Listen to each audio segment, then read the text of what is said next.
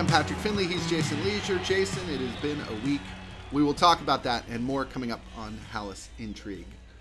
Think on your feet for our Fast and Curious 5K, a one-of-a-kind race hosted by WBEZ and the Chicago Sun-Times on Saturday, July 27th at Humboldt Park. More info and early bird registration at wbez.org/events. Jason, there's a lot going on at Halas Hall this week. Almost none of it good. Long list. Last week we were all about, Chase Claypool taking some plays off? Yeah. It's a little more serious this week. Between Ryan Poles talked today, by the way, talked Thursday morning, and he started with the team is bad. Right. He started with we're 0-2 and this looks pretty bad. Right. Like on the field. But Alan Williams, sudden resignation, if you can call it sudden. It's been kind of a week in the making. What was originally positioned to us as a personal issue has now become he doesn't work here anymore, and the Bears are trying to patch that together. Justin Fields vented a lot of frustration this week about being overcoached. Yep. And that is exactly what he said. That's not his word, but that is clearly what he said. Clearly had issues with the coaching staff. Clearly saw that that wasn't going to go over real well in the building, and circled everyone back and accused the media of misrepresenting what he said. That isn't what happened. Right. He said it and then didn't like how it played out. Mm-hmm. But in no way were his sentiments misrepresented. So all of that's going wrong. I don't even know if we would remember to tell you that the left tackle is on IR. Braxton Jones. That's a big problem. That'd be the lead story a lot of other weeks. And while you're dealing with all of that mess, Pat, you're taking this show on an airplane Saturday to Kansas City. To play the defending champs in their building on Sunday. Yeah, it's just bad news all around. Other things that we could add to that. The offensive coordinator had to explain today why he called a screen pass at his own 6 that got returned for a touchdown to end the game. Matt Eberflus handling the Alan Williams situation awkwardly up until the point when they put out a statement on Wednesday. Just a mess. Let's talk about Alan Williams just real quick, what we know and what we don't know as we sit here on a Thursday afternoon.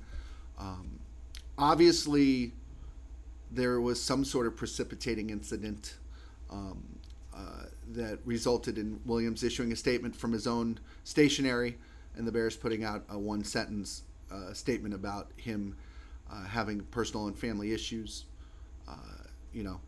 He could have stayed on personal and family leave here and been employed by the team. So I think we all are curious as to what else there is out there. But it's not good, whatever it is.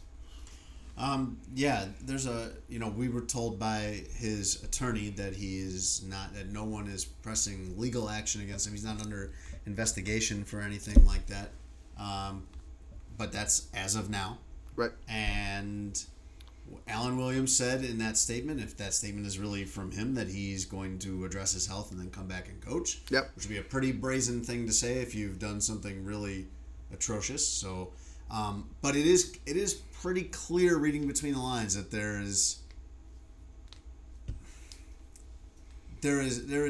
something going on here that's not as simple as I have a physical health condition and need to get treatment for it, and then I'll be fine. I mean, you've seen that happen before, and you've seen the way that that's handled by the person and by the team and by their bosses, by their head coach.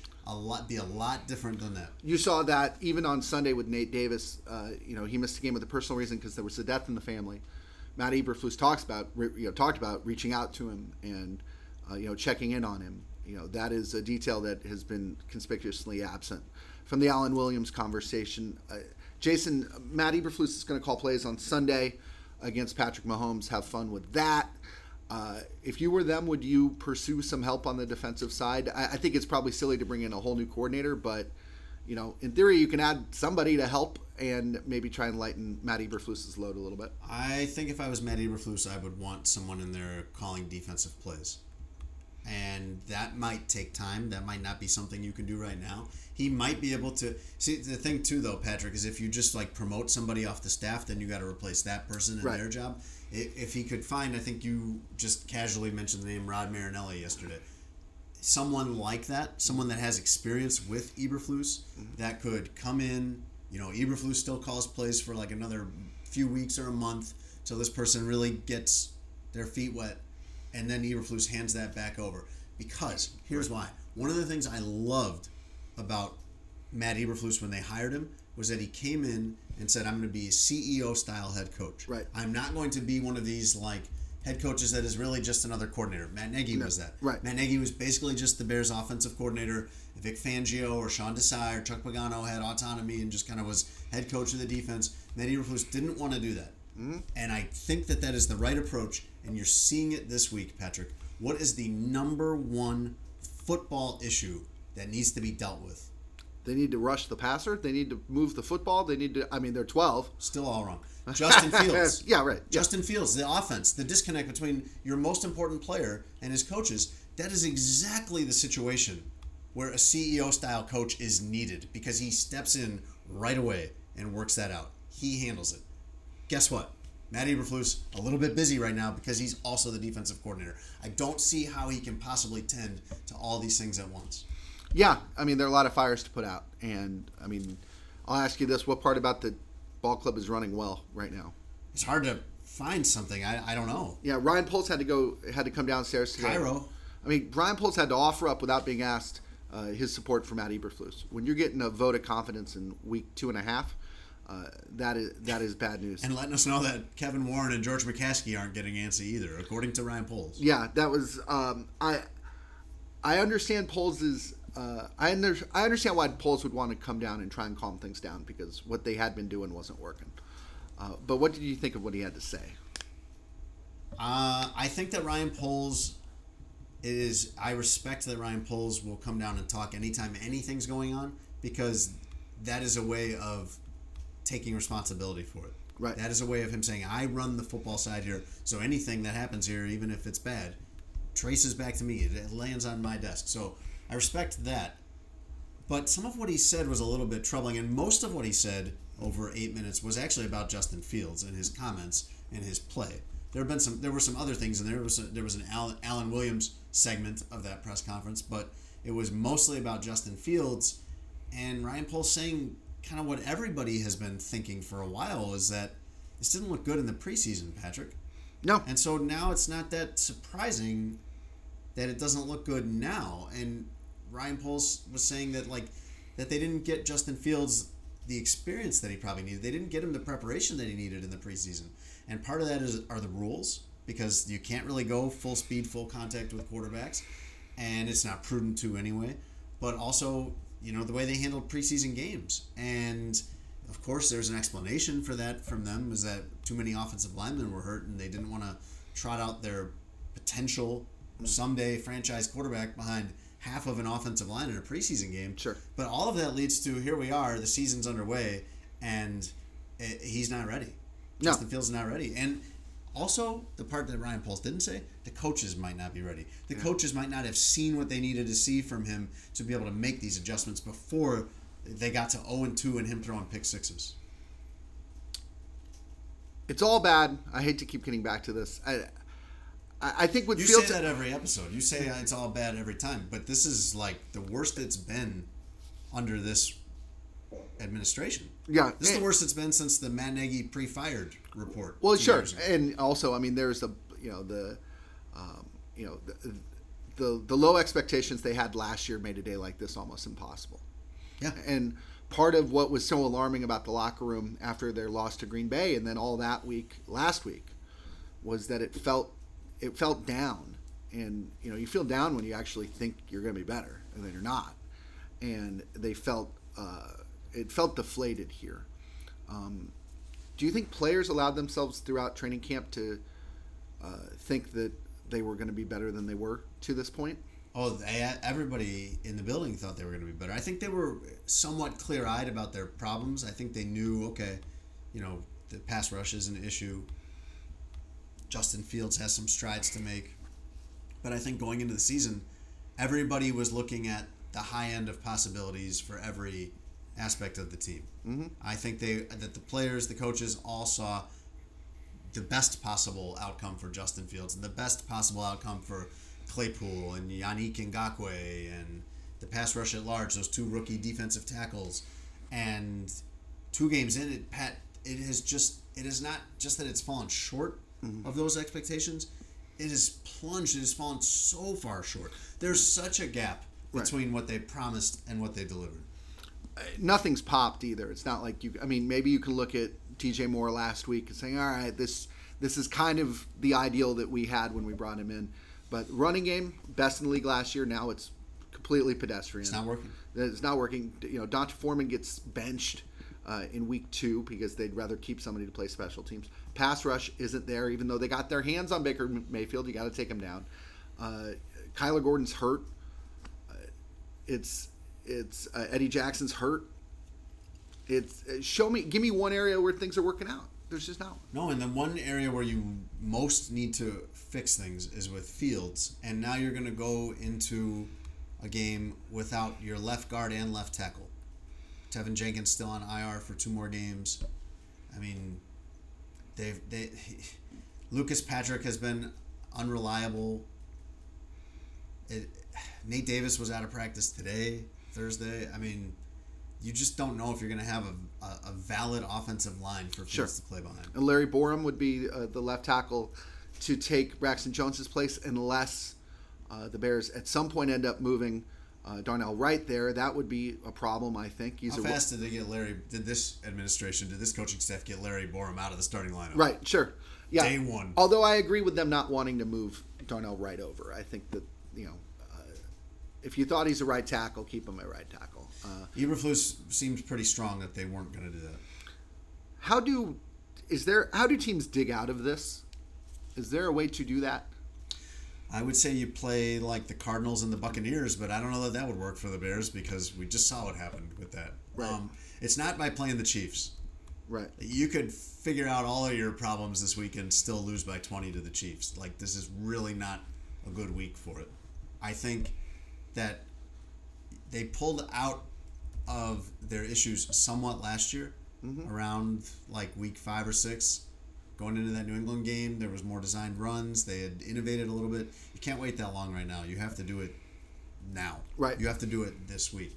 But I think it is possible that you could set the offense up to be more comfortable for Fields, more natural to him, and not worry so much about how you get there, just that you get there. Right. Just that he finds a way. And that was one of the things, Patrick, that Fields said last summer that he liked about this coaching staff, as opposed to Matt Nagy and Bill Lazor and John DeFilippo, was that there was not such an emphasis on doing it their way this year. That it was more just like find a way to get it done, and as long as the job gets done, that's fine.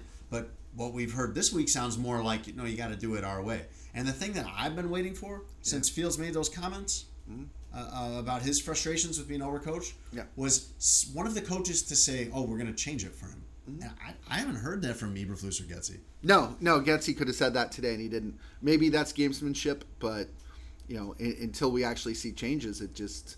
I just didn't hear anyone say, "Hey, we got it. We heard you, Justin. We're good. Like we will do that. We will come over here and help us scheme this up. Help us get this where it'll fit you." I hadn't heard anything along those lines. Yeah, Getsy says he has no beef with Justin. Do you buy that? I don't buy any of their, like him or Eberflus. Everything has been to the what I'm looking for is that they're going to change and make this work for him, because it clearly isn't. And instead, what you're getting is everything's fine. Right. Everything's fine. We talk all the time. We want him to say things like this. When Matt Eberflus was asked if he was surprised by Justin Fields' comment, his answer was, we want him to speak freely. Well, that doesn't really answer the question. Right. Well, and if they talk Monday or Monday after every game, and Fields relays that to them, that he feels like he's being hampered by the play calling or the amount of information, I think that's a healthy exchange. I think taking that public is different. I think Luke Getsy has maintained throughout his time here that everything's going fine. Right. And everything will, even if it didn't look fine in the last game you watched, will get there. Right. And it hasn't. And it's now coming off, to me, very condescending. To say, well, what's chaotic to you guys is not necessarily chaotic to us. And me and Fields and Andrew Janoko are closer than you guys could ever imagine. Well, Sure. If you guys were that close, I feel like this would have come up before Wednesday. Well, and also that's such a football guy approach, which is a us against the world thing. And that's what teams say in the face of adversity. But I think what the Bears were dealing with this week was, I mean, maybe in Luke Getsy's world, the adversity he's dealing with is Justin Fields being able to move the football. But, big picture, this isn't just a football story. This is a story about a franchise that finds itself kind of back in the muck where we've seen it live over and over again. Whether it's, Matt Nagy or John Fox or Mark Trestman, there have been these sort of tempests. I was telling somebody yesterday, Jason, that, it was kind of a top 5 insane day at Halas Hall for me on Wednesday. But the fact that we have a list is the most amazing part. Yeah. I mean, and it doesn't ever seem to matter who's in charge. Right. And with this group that they have in charge right now, there's not one of these guys that they hired. Kevin Warren, Ryan Poles, Matt Eberflus, Getsy, Alan Williams, Richard Hightower. There's not one of those guys that when they hired him, you're like, oh, this guy is not a serious person. No. Oh, this guy is a clown. This guy doesn't know what he's doing. All of these were respectable, logical hires. Right. And it's like you walk in the door and you catch the disease somehow of like the incompetency. Like they are not running the way that you thought they would by this point. Justin Fields doesn't throw a pick six on a screen, and if the screen works, or if the next play works, or the next play works, and they march and score. Now that's going 93 yards. That was like 93 ifs you just gave but us. But 93 yards. But he had gone 90 in the previous drive. What is the tone different if they're 1-1? Yeah, of course. Yeah, and the Alan Williams thing would still be a big deal, but it wouldn't be, hey, everything's a mess. Right. But you have, again, as Ryan Poles started his press conference on Thursday, you have the starting point on all this is like 0-2 look really bad in the first 2 games. Right. Totally overmatched this week. Is it worth even doing predictions, Jason? Yeah, I want to hear how bad it is, yeah. Nobody picks the Bears, right? Scoop Jackson picked the Bears. Scoop Jackson not being on this podcast is really robbing us of an excuse to quiz him. We're all doing something pretty similar in our scores, Jason. I'm surprised you didn't pick the Bears. Why? For the strategic advantage of if they did, you'd be the only one. I'm 2-0 already, Jason. I don't need a strategic advantage. Rick Morrissey's got the Chiefs 38-17. Tellender's got them 42-21. I have them 32-14. You've got them 34-16. Potsy's got them 31-17. I think we're all thinking the same thing, which is a game that's not particularly close. Maybe the Bears make it look a little closer with a late score, something like that. I think that's where the bar is, too, for this being a good week for them, all things considered.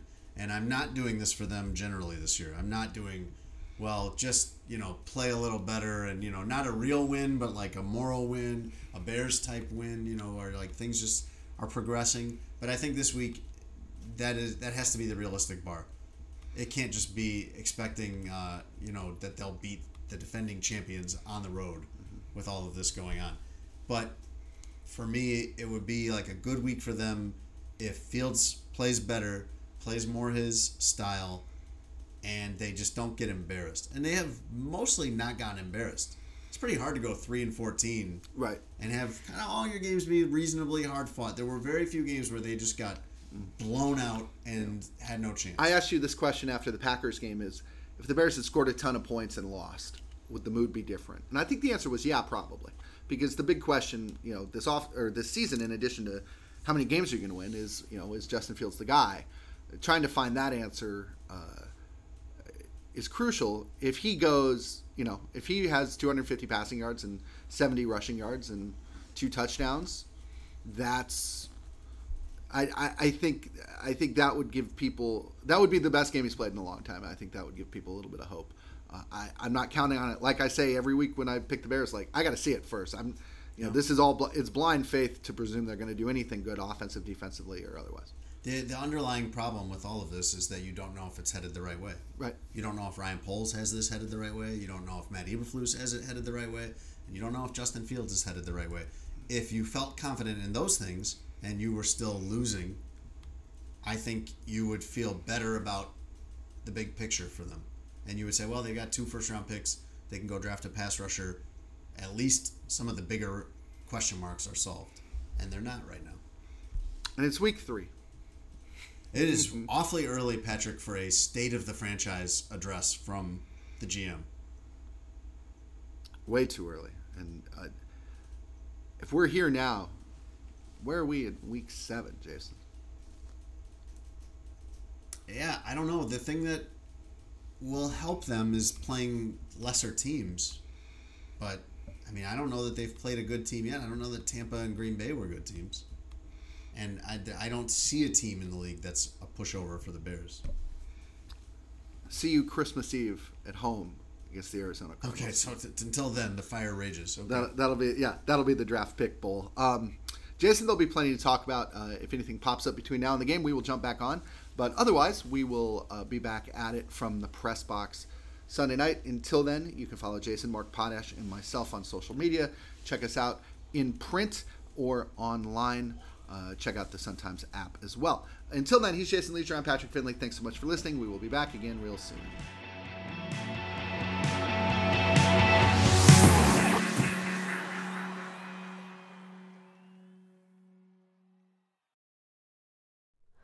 Hi, it's Terry Gross, the host of Fresh Air.